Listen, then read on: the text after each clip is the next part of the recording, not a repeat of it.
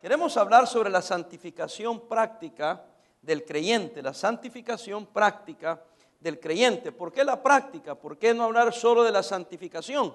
Bueno, déjenme explicarles rapidito. Hay dos, en la teología podemos dividir la santificación en dos partes, en dos maneras. Por ejemplo, primero la santificación posicional del creyente. La santificación posicional del creyente es un propósito divino. Es el apartamiento de los creyentes para Dios. Apartar, santidad o santo quiere decir apartado, santo. Santificación es el apartarnos, pero no solamente el apartarnos del pecado, sino énfasis dedicándonos a Dios. Va de la mano la santificación y la consagración. Muchos a veces cristianos e iglesias hemos cometido el error de predicar santificación y dejar el pecado y apartarnos del pecado, pero no funciona cuando no nos acercamos a Dios. Y en realidad el acercarnos a Dios nos va a alejar del pecado.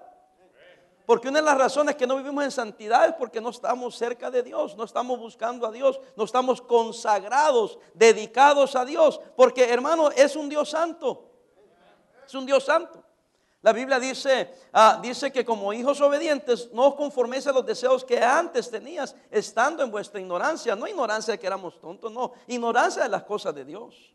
Como dice, sino como aquel que os llamó es santo. O sea, ¿quién nos llamó? Dios nos llamó. Sed también vosotros santos en toda vuestra manera de vivir. Esa falacia que dice, bueno, ando mal exteriormente, pero en el corazón estoy bien, y Dios mira el corazón. Ahí está hablando, sed santo en vuestra manera de ¿qué? De vivir. Porque hermano, mire, la gente no ve su corazón. Seamos honestos, ¿quién ve su corazón? Dios. Lo único que la gente ve es lo que le enseñamos, lo que ven por fuera. A Cristo le preguntaron, ¿cómo sabremos quiénes son tus discípulos? ¿Cómo vamos a saber quiénes son tus discípulos? Y Cristo no dijo, examinen bien el corazón, no. Dijo, por sus frutos los conoceréis. ¿Oyó lo que dijo Cristo? Por su fruto lo conocen. En otras palabras, por la manera que vivan, el fruto que produzcan va a ser determinado por lo que esté adentro de ellos. De tal manera que yo no estoy promoviendo algo exterior. Ya somos santos en Cristo Jesús. Amén. Es una parte, la santificación es una parte esencial del plan divino. Dice así, y después le leo el texto, esta es la voluntad.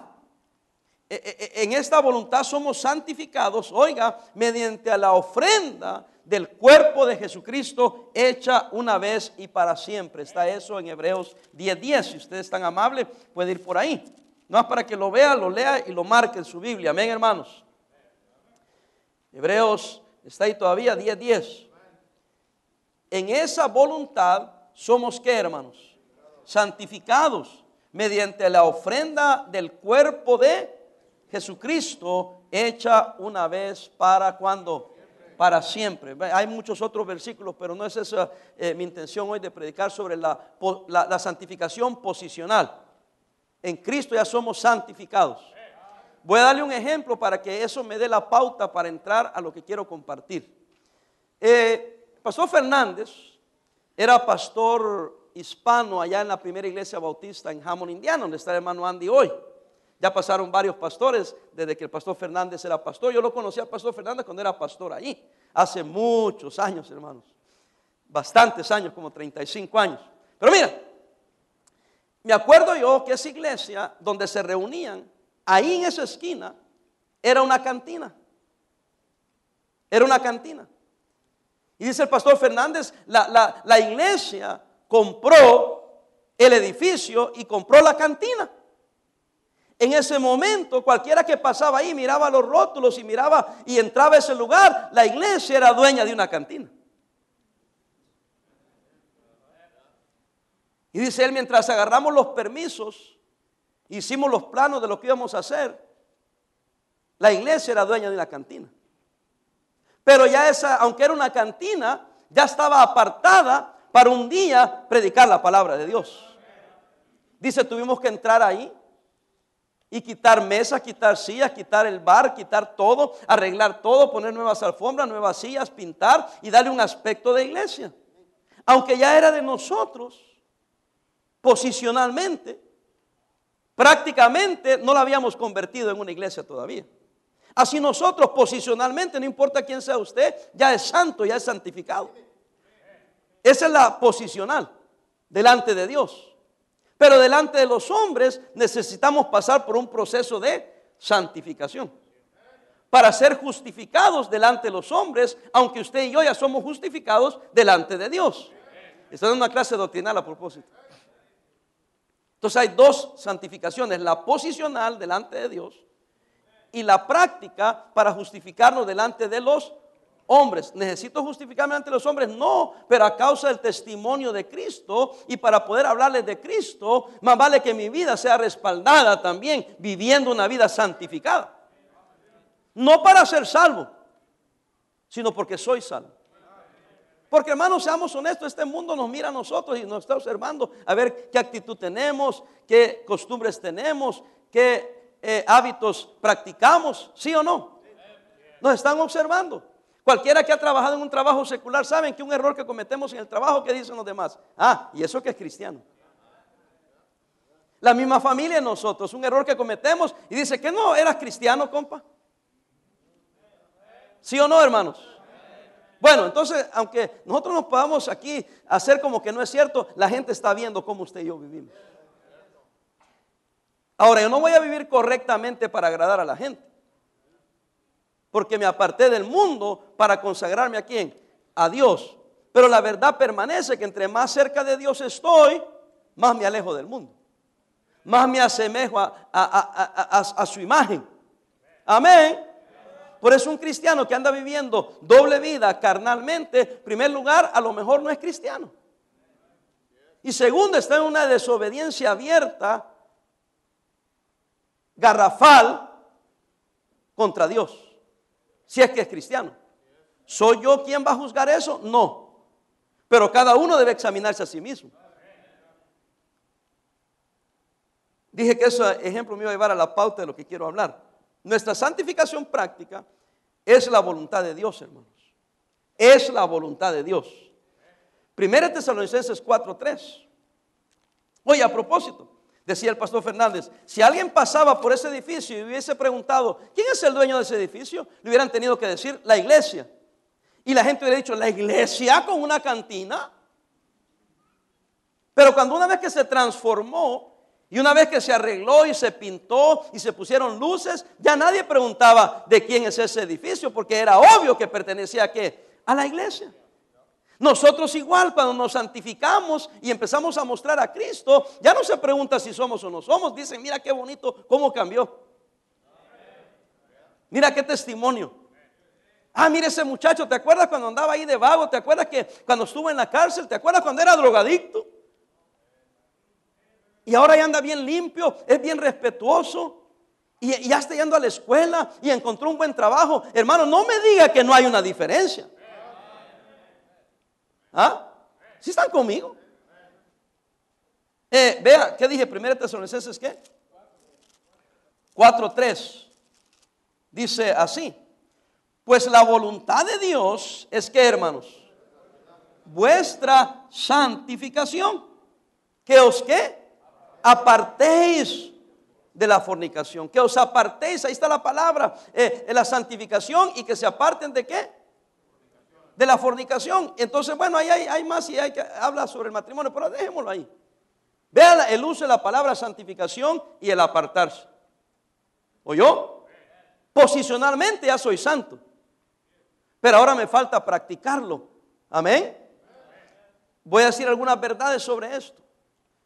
Esta santificación práctica se efectúa, oiga, agarre esto, por la apropiación de la fe de lo que Dios ha realizado mediante la cruz y la resurrección. Un versículo muy importante a este respecto se da en Romanos 6:11. Vaya ahí, por favor. Hermano, a mí me gusta enseñar la Biblia, enseñar doctrina, amén. Algunos me dicen que eso es enseñanza, que es tediosa, que es aburrida, pero yo quisiera que ustedes tuvieran convicciones por lo que creen, no por lo que el pastor Parada dice. Y por eso le enseño los versículos. Tengo mucho más, pero a veces tengo que batallar con tiempo aquí, discúlpeme. Romanos 6:11, ¿está conmigo? Así también vosotros consideraos. ¿Qué, hermanos? muertos al pecado, ¿pero qué? Vivos para Dios en Cristo Jesús, Señor nuestro. No reine, versículo 12. Pues el pecado en vuestro cuerpo mortal, de modo que lo que obedezcáis en sus concupiscencias, ni tampoco el 13, presentéis vuestros miembros, ni ninguno, vuestros miembros del 13, al pecado como instrumento de qué? De iniquidad, sino presentaos vosotros mismos a Dios como vivos entre los muertos, y vuestros miembros a Dios como instrumento de qué? De justicia. 14, léalo junto conmigo. Porque el pecado no se enseñoreará de vosotros, pues no está bajo la ley, sino bajo la gracia. Gloria a Dios. Porque la gente hoy usa de excusa la gracia para pecar. Y ese versículo está diciendo, no presenten su cuerpo al pecado, ya no están bajo la ley, están bajo la gracia de Dios. ¿Qué está diciendo? Si estás bajo la gracia, vive en esa gracia. Amén. Esta santificación práctica se efectúa por la gracia de Dios, en el poder de Dios, hermanos. Pastor, ¿y si ando en pecado? Dios no está obrando en su vida. Y si Dios no está obrando en su vida, yo estaría preguntándome, ¿por qué no? ¿Ah? ¿A quién está alimentando? ¿A la carne o al espíritu? Porque al de los dos que usted esté alimentando, ese va a ganar. Eso yo siendo muy amoroso con usted, dándole chance que a lo mejor es cristiano, pero a lo mejor no es cristiano. A mí no importa cuántos años estén en la iglesia, nadie se hace cristiano por estar en la iglesia. Hay gente religiosa que está en una iglesia por 20, 30 años y nunca conocieron a Cristo. Tan cerca de Dios y tan lejos de Él. ¿Alguien está conmigo? Sigamos adelante. El poder de la santificación, otra verdad sobre la santificación práctica, se halla, oiga, la persona del Espíritu Santo. O sea, por la fe y la gracia nos santificamos, también por la obra y la persona del Espíritu Santo, quien nos libra, oiga, de la ley del pecado y de la muerte. Vea Romanos ahí 8:2. ¿Todavía está conmigo? Porque la ley de qué, hermanos? Del Espíritu de vida, y está en mayúscula en mi Biblia y en su Biblia también, es el Espíritu Santo. En Cristo Jesús me ha librado. ¿De qué, hermanos? De la ley del pecado y de qué? Y de la muerte. Hermanos, el Espíritu Santo de Dios que nos libra de la ley del pecado y de la muerte. Por lo tanto, en el versículo 1 dice, ahora pues ninguna condenación es para los que están en Cristo Jesús, los que no andan conforme a la carne, sino conforme a qué? Al Espíritu. Porque es esta verdad por lo que acaba de decir. Porque por medio del Espíritu Santo nos ayuda a tener victoria sobre la carne. Hermano, usted no es mejor que el otro hermano que anda en pecado. Lo que pasa es que usted permitió que la gracia de Dios y el Espíritu Santo dominara su vida y no la carne. ¿Oyó? Porque, hermanos, yo soy capaz de cometer pecado igual que los demás. Usted también. Entonces no soy mejor. Pero si no me rindo al Espíritu Santo, le voy a dar rienda suelta a los deseos de ¿qué? De la carne. Pero la exhortación que se nos da es que antes lo hacíamos por ignorancia.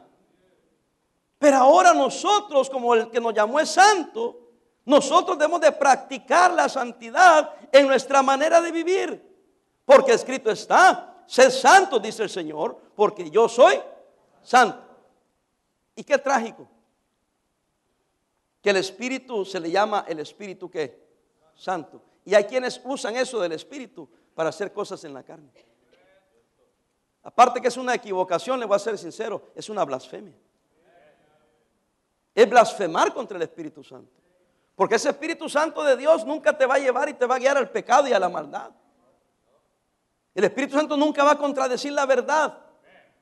Nunca te va a llevar al pecado, no. Siempre te va a mantener apartado para la gloria y la honra de Dios. Gálatas 5:22, ustedes lo conocen perfectamente. Habla no de los frutos del Espíritu, habla de el fruto del Espíritu, singular. Gálatas 5:22, ¿sí está ahí? Mas el fruto del Espíritu es ¿qué, hermanos? Amor, ¿qué más? Gozo, paz, paciencia, benignidad, bondad, fe, mansedumbre, templanza. Contra tales cosas no hay ley. Amén. Pero eso es en contraste El versículo 19, sí, encuéntrelo para que lo vea. Y manifiestas son las obras ¿de qué? De la carne. ¿Cuáles son? Adulterio, fornicación, inmundicia, lascivia, idolatría, hechicerías, enemistades, pleitos, celos, iras, contiendas, disensiones, herejías, envidias, homicidios, borracheras, orgías y cosas semejantes a estas, acerca de las cuales os ¿qué?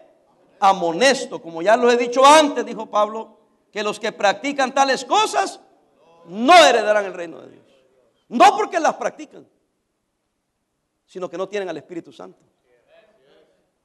Y el Espíritu Santo da testimonio a nuestro espíritu. ¿Se acuerda que vimos eso hace una semana o dos?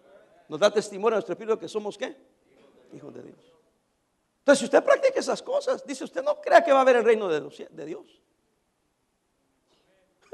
Si yo estuviera practicando ahorita mismo el pecado, yo ahorita al terminar el servicio correría para enfrente y decirle, Señor, perdóname. No por obras. Es una obra de gracia. Es una obra del Espíritu Santo. La pregunta que hay que hacerse es, ¿tengo el Espíritu Santo? El creyente carnal es aquel que no ha sabido contemplar la perfección de la obra de la cruz y de la resurrección relacionada con la victoria sobre el pecado. Y por lo tanto no ha apropiado su fe, su posición como muerto al pecado y vivo para con Dios.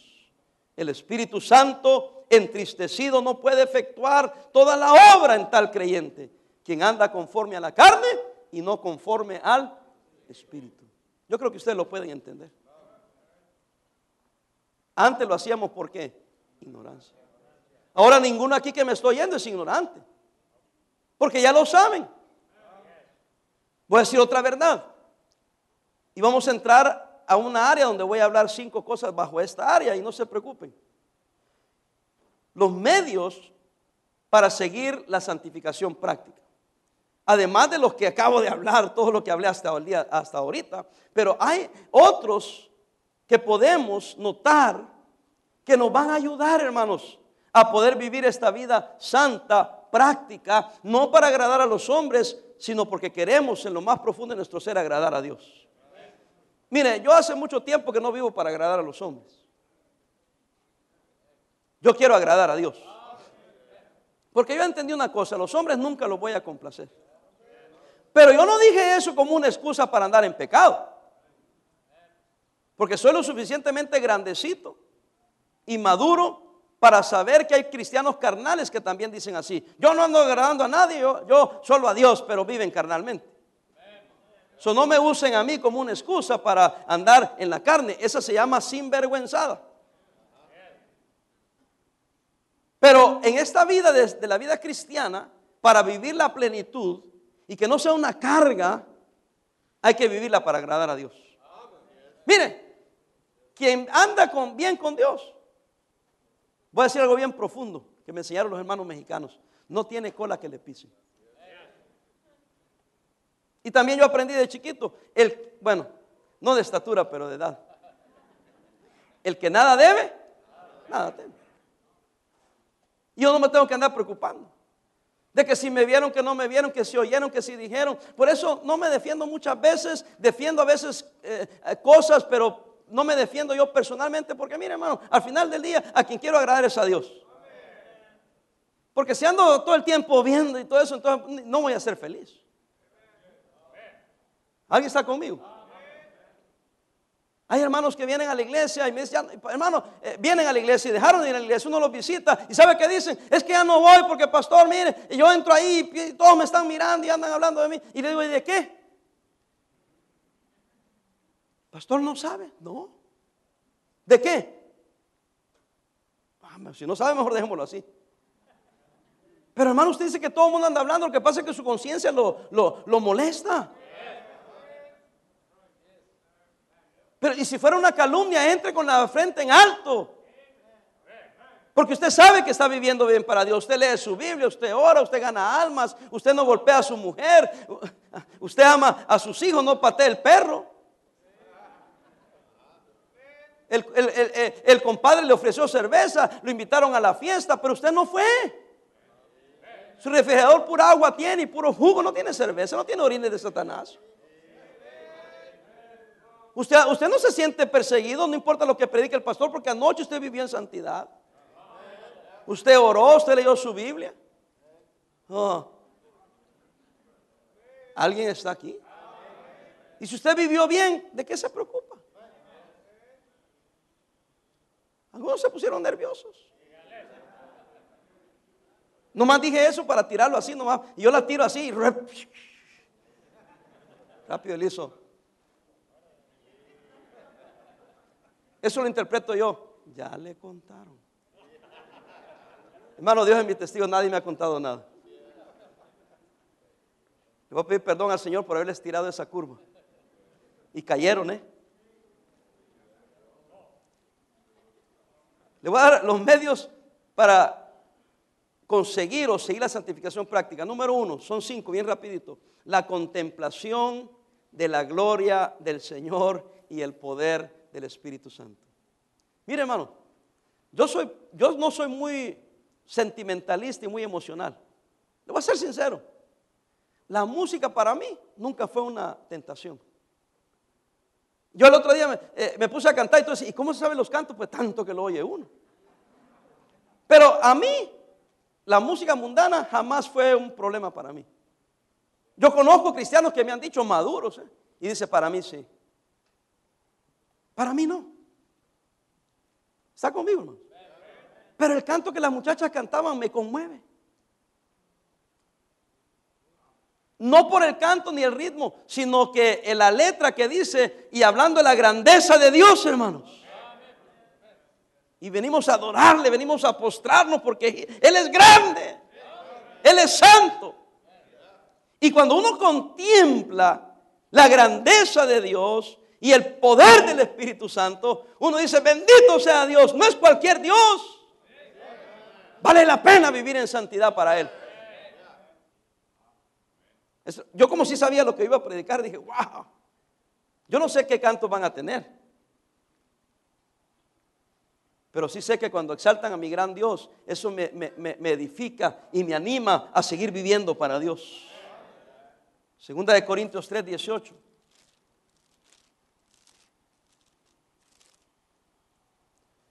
Yo creo que si yo fuera pentecostal, fuera un buen pentecostal, hermano. De hecho, cuando yo recién vine a la iglesia, un hermano que solo tenía costumbre de estar en iglesias de la convención bautista, decía que yo no era bautista. Y decía, pero ¿cómo usted? ¿Por qué dice que el pastor Pará no es bautista? Porque grita y se emociona cuando predica. Otra hermana me dijo, pastor Pará, el problema suyo es que usted cuando predica es muy apasionado, me dijo. Y yo le dije, hermana, este es un problema, le dije. Yo no sé predicar de otra manera más que apasionado porque creo lo que predico. Pero soy bautista. ¿Está conmigo todavía? Segunda de Corintios 3:18 les dije, ¿verdad? Leámoslo. Por tanto nosotros todos, mirando la cara descubierta como en un espejo, ¿qué, hermanos? La gloria del Señor. Somos transformados de gloria en gloria en la misma imagen como por el Espíritu del Señor. Gloria a Dios. Amén. Hermano, no sé cómo no se puede emocionar por eso.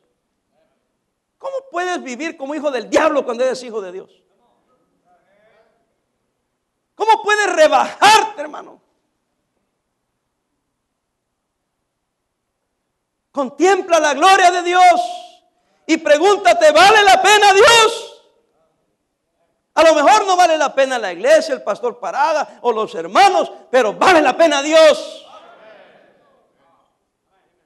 Por eso cuando yo me metí a este asunto me metí de lleno, hermano. Tengo un montón de errores.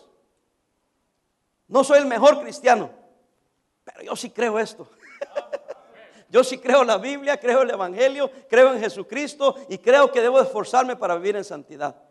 Y sé que no lo puedo lograr a menos que me rinda y lo haga por fe y por la gracia de Dios con la ayuda del Espíritu Santo. Contemplando su grandeza. Y no me ando midiendo con ninguno, me mido con Él. Hermano, deje de andar comparando. Aquí le voy a meter una curva.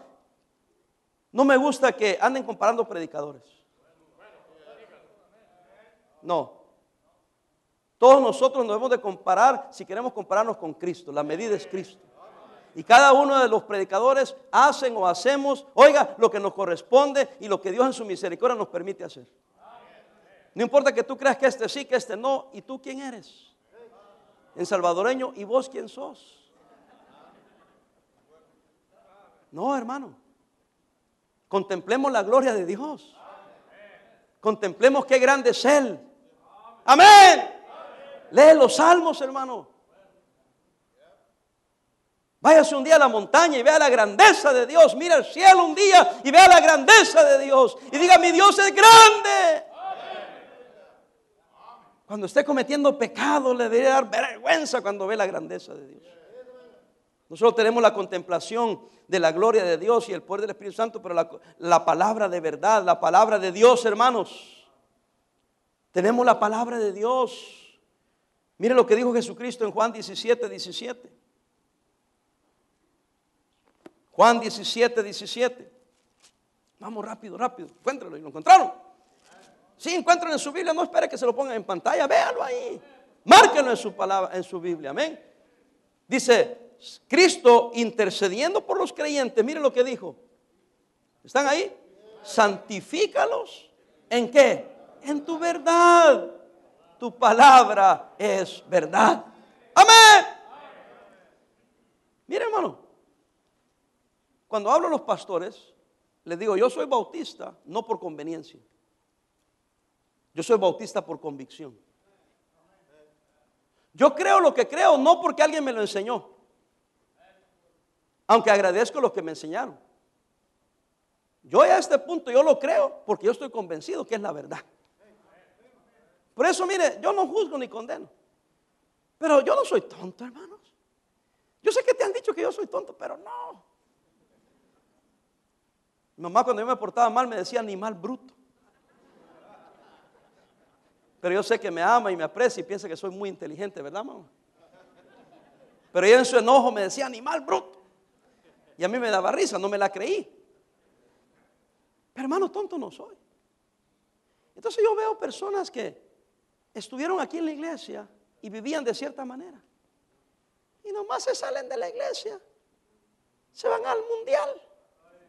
Empiezan a ir a lugares que no deben de ir, a vestir como no deben de vestir, a hacer cosas que no deben de hacer. Y yo digo, esta persona no aprendió nada. No le juzgo ni le condeno, pero observo. ¿Alguien está aquí? Yo vivo de una manera y mi esposa vive de una manera porque tenemos convicciones personales. Y amigos de nosotros han cambiado. Y les hablamos, somos amables con ellos, no hemos perdido la amistad, pero vemos y digo, bueno, y ellos que no tienen convicciones. Mi hija Wendy fue al colegio bíblico y tenía, no sé, dice por lo menos 50 señoritas que conoció, que vivían en santidad, que amaban a Dios, que servían a Dios. Ahora los ven en los medios y dice, mira esta. Tan bonito que cantaba, tan lindo que se vestía, cómo leía su Biblia, cómo oraba, ganaba almas. Y mira ahora cómo están, dice mi hija. Y a ella le da tristeza porque jovencitas que fueron al colegio bíblico que no tiene convicción. No aprendieron nada. Preocupados están los de los colegios bíblicos, los presidentes, yo he hablado con ellos, que se gradúan los muchachos, tratan de enseñarles cosas buenas, salen y hermanos van a comenzar una iglesia y la comienzan totalmente contraria a lo que les enseñaron en el colegio. Con todas las inclinaciones mundanas. Es que estuvieron ahí pero no aprendieron. No tienen convicciones. Dios nos libre que un día usted salga de aquí. Pues yo vivo así porque el pastor para tanto que nos molesta. Espero que usted viva aquí, hermano, porque permite que la palabra de Dios lo cambie. Que la palabra de Dios lo transforme. Cristo cuando dijo santifícalos, pero santifícalos en tu verdad. Oh, no se santifiquen porque el pastor los va a regañar. No se santifiquen porque la regla para cantar en el coro dice eso. Porque para cuando quieras pecar, ¿sabes qué vas a hacer? Te vas a salir del coro. No gane almas porque le requiere que usted, si trabaja en esta iglesia como líder, tiene que ir a ganar almas. Usted va a ganar almas porque Dios le invitó a ganar almas. Porque su palabra dice que debemos de ganar almas. Qué triste es que a veces los que no son ni líderes vienen a ganar almas y los líderes aquí sin vergüenzas no vienen a ganar almas. Pues entonces me salgo. Esa es la pura carne. Porque la palabra debería decirte que vayas por todo el mundo y prediques el evangelio. O yo. Si no yo, la palabra nos enseña que vayamos y prediquemos el evangelio. No el pastor Parada ni los bautistas fundamentales, la Biblia. Y Dios nos dejó en esta tierra los cristianos para que propaguemos su palabra y evangelicemos a este mundo perdido. Salmo 119:9. Algún día les voy a predicar fuerte, ahorita no. Algún día voy a agarrar confianza otra vez. Salmo 119:9, ¿está conmigo? ¿Con qué limpiará el joven su camino? Con ir a la montaña mágica. ¿Con qué limpiará el joven su camino? Que el pastor Parada se ponga tenis y skinny jeans y una camiseta de afeminado. Eso es lo que están enseñando hoy en día. ¿Qué dice la palabra? ¿Con qué limpiará el joven su camino? Con guardar tu palabra. Amén, pastor. Versículo 10. Con todo mi corazón te he buscado. No me dejes, ¿qué, hermanos? Desviarme de qué? De la predicación del pastor. Hermanos, así debería decir algunos de sus Biblias. Nomás te quitas de la predicación del pastor. Voy a volver a decir, nomás te quitas de estar bajo la predicación del pastor y te vas al mundo. Eres un cristiano chafa. Un cristiano que tiene convicciones basado en la palabra, donde quiera que va, lleva sus convicciones. Se predique ahí o no. Yo voy a vivir como yo aprendí, de acuerdo a la palabra de Dios. Cualquier cosa que sea, pero con guardar su palabra. Ajá. Y dice, no dejes desviarme, dice. ¿De qué? De tus mandamientos. 11, léalo. En mi corazón he guardado tus dichos. ¿Para qué? ¿Contra quién? ¿Y quién es? ¿A quién se refiere cuando dice contra ti? Perdóneme, pero es a Dios. ¿Si a mí qué, hermano? Hermano, ¿y por qué se esconden de mí? Porque nos va a regañar. Hermano, a lo mejor sí te voy a regañar. O me voy a esconder.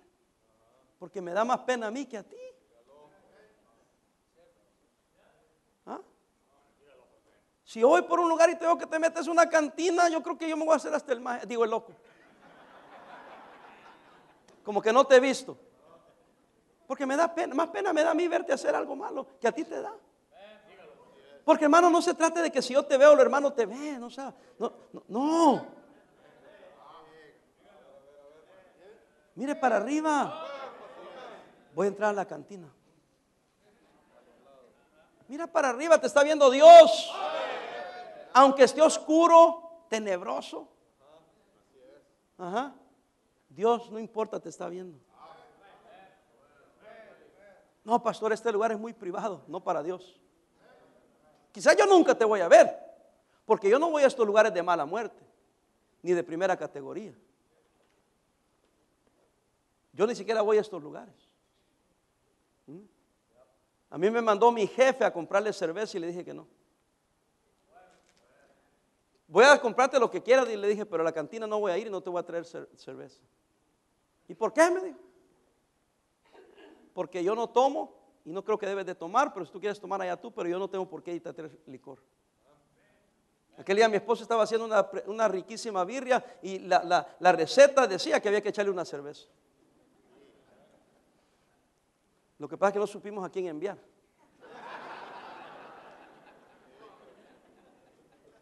Alguien aquí se presta como voluntario porque cada semana lo haces.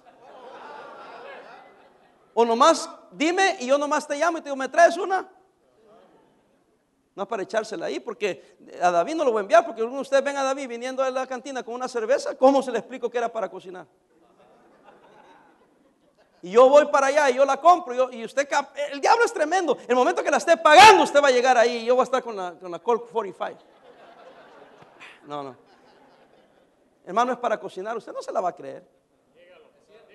Por eso uno tiene que cuidarse. A la otra vez voy a llamar al hermano Alcaraz.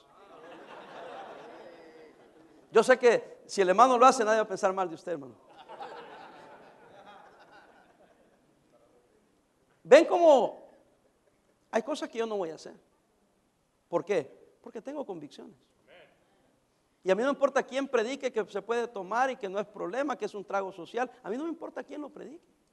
Yo ya lo vi en la palabra, ya lo entendí en la palabra, que ni debo ingerirlo, ni debo darle a alguien. Aunque me quiten el trabajo. La palabra dice que el hombre debe vestir como hombre y la mujer como mujer. Entonces yo me he visto como hombre y mi mujer como mujer. Por eso no uso aretes. Los usa mi mujer. En mi casa yo llevo los pantalones. Y mi mujer es el cinto que los detiene. En mi casa mando yo soy la cabeza de mi hogar. Mi esposa solo es el cuello que lo mueve. Se oye bien, ¿verdad? A veces decimos cosas como esas, pero hermano, no es por esas cosas que nosotros hacemos lo que hacemos. Tiene que ser por la palabra de Dios. Tenemos que avanzar. Oiga, la separación práctica del mundo. Vea 2 Corintios 6:14. Vamos a leer los versículos y yo prosigo y ya no comento. Espero que la Santísima me ayude. Estoy jugando, ahora sí estoy jugando. ¿Les molesta que diga yo frases como esa y andan viviendo como el mundo durante toda la semana? La separación práctica del mundo. La Biblia lo enseña, hermano. 2 Corintios 6:14. El mundo ya ni lo leen estos versículos ya. Ni saben que están en la Biblia. 2 Corintios 6:14 están ahí. No os unáis en qué? En yugo desigual con los quienes. Incrédulos, porque qué compañerismo tiene la justicia con la injusticia, y qué inmunda la luz, qué comunión la luz con las tinieblas, y qué concordia Cristo con quién, con Belial, hermanos, el príncipe, el Satanás, o qué parte el creyente con quién, con el incrédulo, y qué acuerdo hay entre el templo de Dios y qué, y los ídolos, porque vosotros sois qué, el templo del Dios viviente, como Dios dijo, habitaré y andaré entre ellos, y seré qué, su Dios, y ellos serán mi pueblo. 17, léalo. Por lo cual salid de en medio de ellos y apartaos, dice el pastor Parada. No, el Señor. Y no toquéis lo inmundo, y yo os recibiré. Y seré para vosotros por padre, y vosotros me seréis hijos e hijas, dice el Señor Todopoderoso. Hermano, mire, no es un tema del pastor Parada. Es una enseñanza bíblica. Apartaos, dice el Señor. Ahí aparece la palabra santificados, apartaos, porque no hay ninguna comunión de nosotros los creyentes con las tinieblas. Oiga, hay una separación que Dios nos manda. Debe haber diligencia de parte del creyente, hermano. 2 Corintios 7:1. 2 Corintios 7:1, diligencia. Así que, amados, puesto que tenemos tales que promesas, ¿qué dice? Limpiémonos de toda contaminación de carne. Véame aquí. Sí hablé yo de la obra del Espíritu Santo, la obra de gracia, ¿sí o no? La palabra de Dios que actúa en nosotros los creyentes. 1 Tesalonicenses 2:13. Véame aquí. Óigame. Pero ahorita nos ponen la responsabilidad sobre nosotros. Dice, límpiate. Límpiate. Sí, Dios va a obrar, pero mientras obra Dios, límpiate. Cambia. O sea, ¿qué estoy diciendo? Hay una diligencia que debe haber de parte de nosotros hacer lo que es agradable a Él. Aunque no sea mi convicción. Aunque todavía no ha obrado. ¿Sabe lo que me maravilla a mí, hermanos? Personas que vienen a la iglesia, y por favor nadie se me vaya a ofender, pero personas nuevas que invitamos a la iglesia, a veces nos dicen, sí quiero ir, pero ahorita no puedo. Y cuando uno platica, las hermanas platican, dicen, es que mire, la verdad es que no tengo vestidos. Solo tengo pantalones. Y yo quiero ir a la iglesia, pero quiero llevar vestido. Y yo digo, ¿y quién les enseñó? Y nosotros tenemos que decir, no tiene que tener vestido para ir a la iglesia. Dios la quiere tal y como es. No, dice, pero es que yo veo las cristianas, dice. Y yo digo, ellos se fijan. Y saben que hay que dejar algunas cosas para venir a Cristo. Hermanos, una de las cosas que yo no venía a Cristo era porque yo sabía que tenía que dejar algunas cosas. De verdad. Y yo sé que para venir a Cristo no necesitas dejar nada. Pero una vez que estás en Cristo, Él te ayuda a dejar todo. Pero la gente sabe. La gente sabe que a la iglesia y al Señor no se puede andar jugando con Él. La MS sabe. La mara salvatrucha sabe. Si tú te metes a ser cristiano y andas de lleno con el Señor, te dejan en paz. Si andas jugando al cristianito y al evangelio, tienes problemas. Porque saben que lo estás haciendo nomás para salirte, nomás estás jugando y te lo amenazan. Deja andar jugando con Dios. Si te vas a meter, métete de lleno y sabemos que no estás de lleno, no la vas a pagar. ¿Alguien está aquí? Solo nosotros los cristianos no sabemos eso.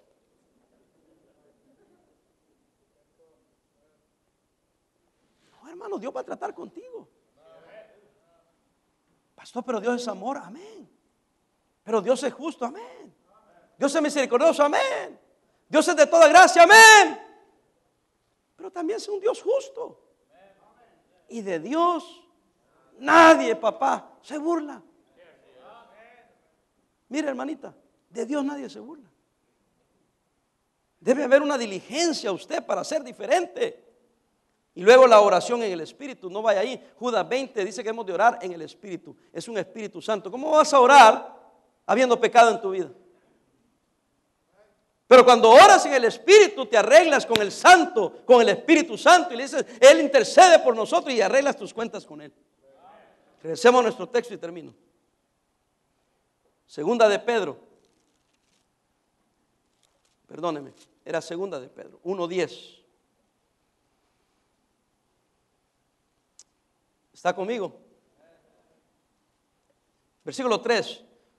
Como todas las cosas que pertenecen a la vida y a la piedad nos han sido dadas por medio de su divino ¿qué?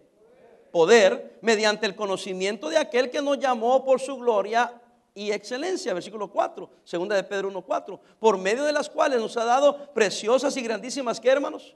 Promesa para que por ella llegase a ser participante de la naturaleza ¿qué? Divina, habiendo huido de la corrupción que hay en el mundo. ¿A causa de qué? De la concupiscencia, los deseos carnales, quiere decir. Vosotros también poniendo toda diligencia. ¿Toda qué? Diligencia. Por esto mismo añadida a vuestra fe ¿qué? Virtud. ¿A la virtud qué? Knowledge, conocimiento. Al conocimiento, dominio propio. Al dominio propio, paciencia. A la paciencia, piedad. A la piedad, afecto fraternal. Al afecto fraternal, ¿qué, hermanos? Amor. Usted tiene que ir añadiendo estas cosas. 8. Porque si estas cosas están en vosotros y ¿qué? Y abundan. Oiga, me encanta esto. No dejarán estar ¿qué? Ociosos ni sin fruto en cuanto al conocimiento de nuestro Señor Jesucristo. Pues el que no tiene estas cosas tiene la vista ¿qué? Muy corta. Es que ciego, habiendo olvidado, léalo, la purificación de sus antiguos pecados. Por lo cual, hermanos, tanto más procurad hacer firme vuestra ¿qué? Vocación y elección, porque haciendo estas cosas, gloria a Dios, no caerás jamás. ¿Cómo que andas ahí resbalado? Si estás haciendo las cosas que Dios quiere que tú hagas, no vas a caer. Estás en medio del fuego, hermano.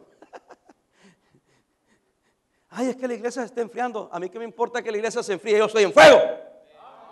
Por eso les decía temprano, ustedes se ríen. Yo vengo de predicar, vengo de emocionar, veo a los hermanos echándole ganas y cómo Dios está bendiciendo. Y yo vengo, me gloria a Dios. Y los veo a ustedes, no, me vienen todos apedreados. Lee tu Biblia, hermano. Ponte a orar. Gana almas para Cristo. Vive en santidad y vas a ver que te vas a prender en fuego. Le preguntaron a D.L. Moody, ¿cómo hace para tener tanto poder? Porque movía a las multitudes, millones de almas ganó en su ministerio. Él dice, yo no sé, solo sé una cosa. Yo voy a un lugar, a una esquina y me prendo en fuego. Y la gente viene a ver cómo me quemo. Hermano, necesitamos un avivamiento de comunión con Dios. Un avivamiento de santificación práctica. Ya deja de escudarte que posicionalmente eres santificado.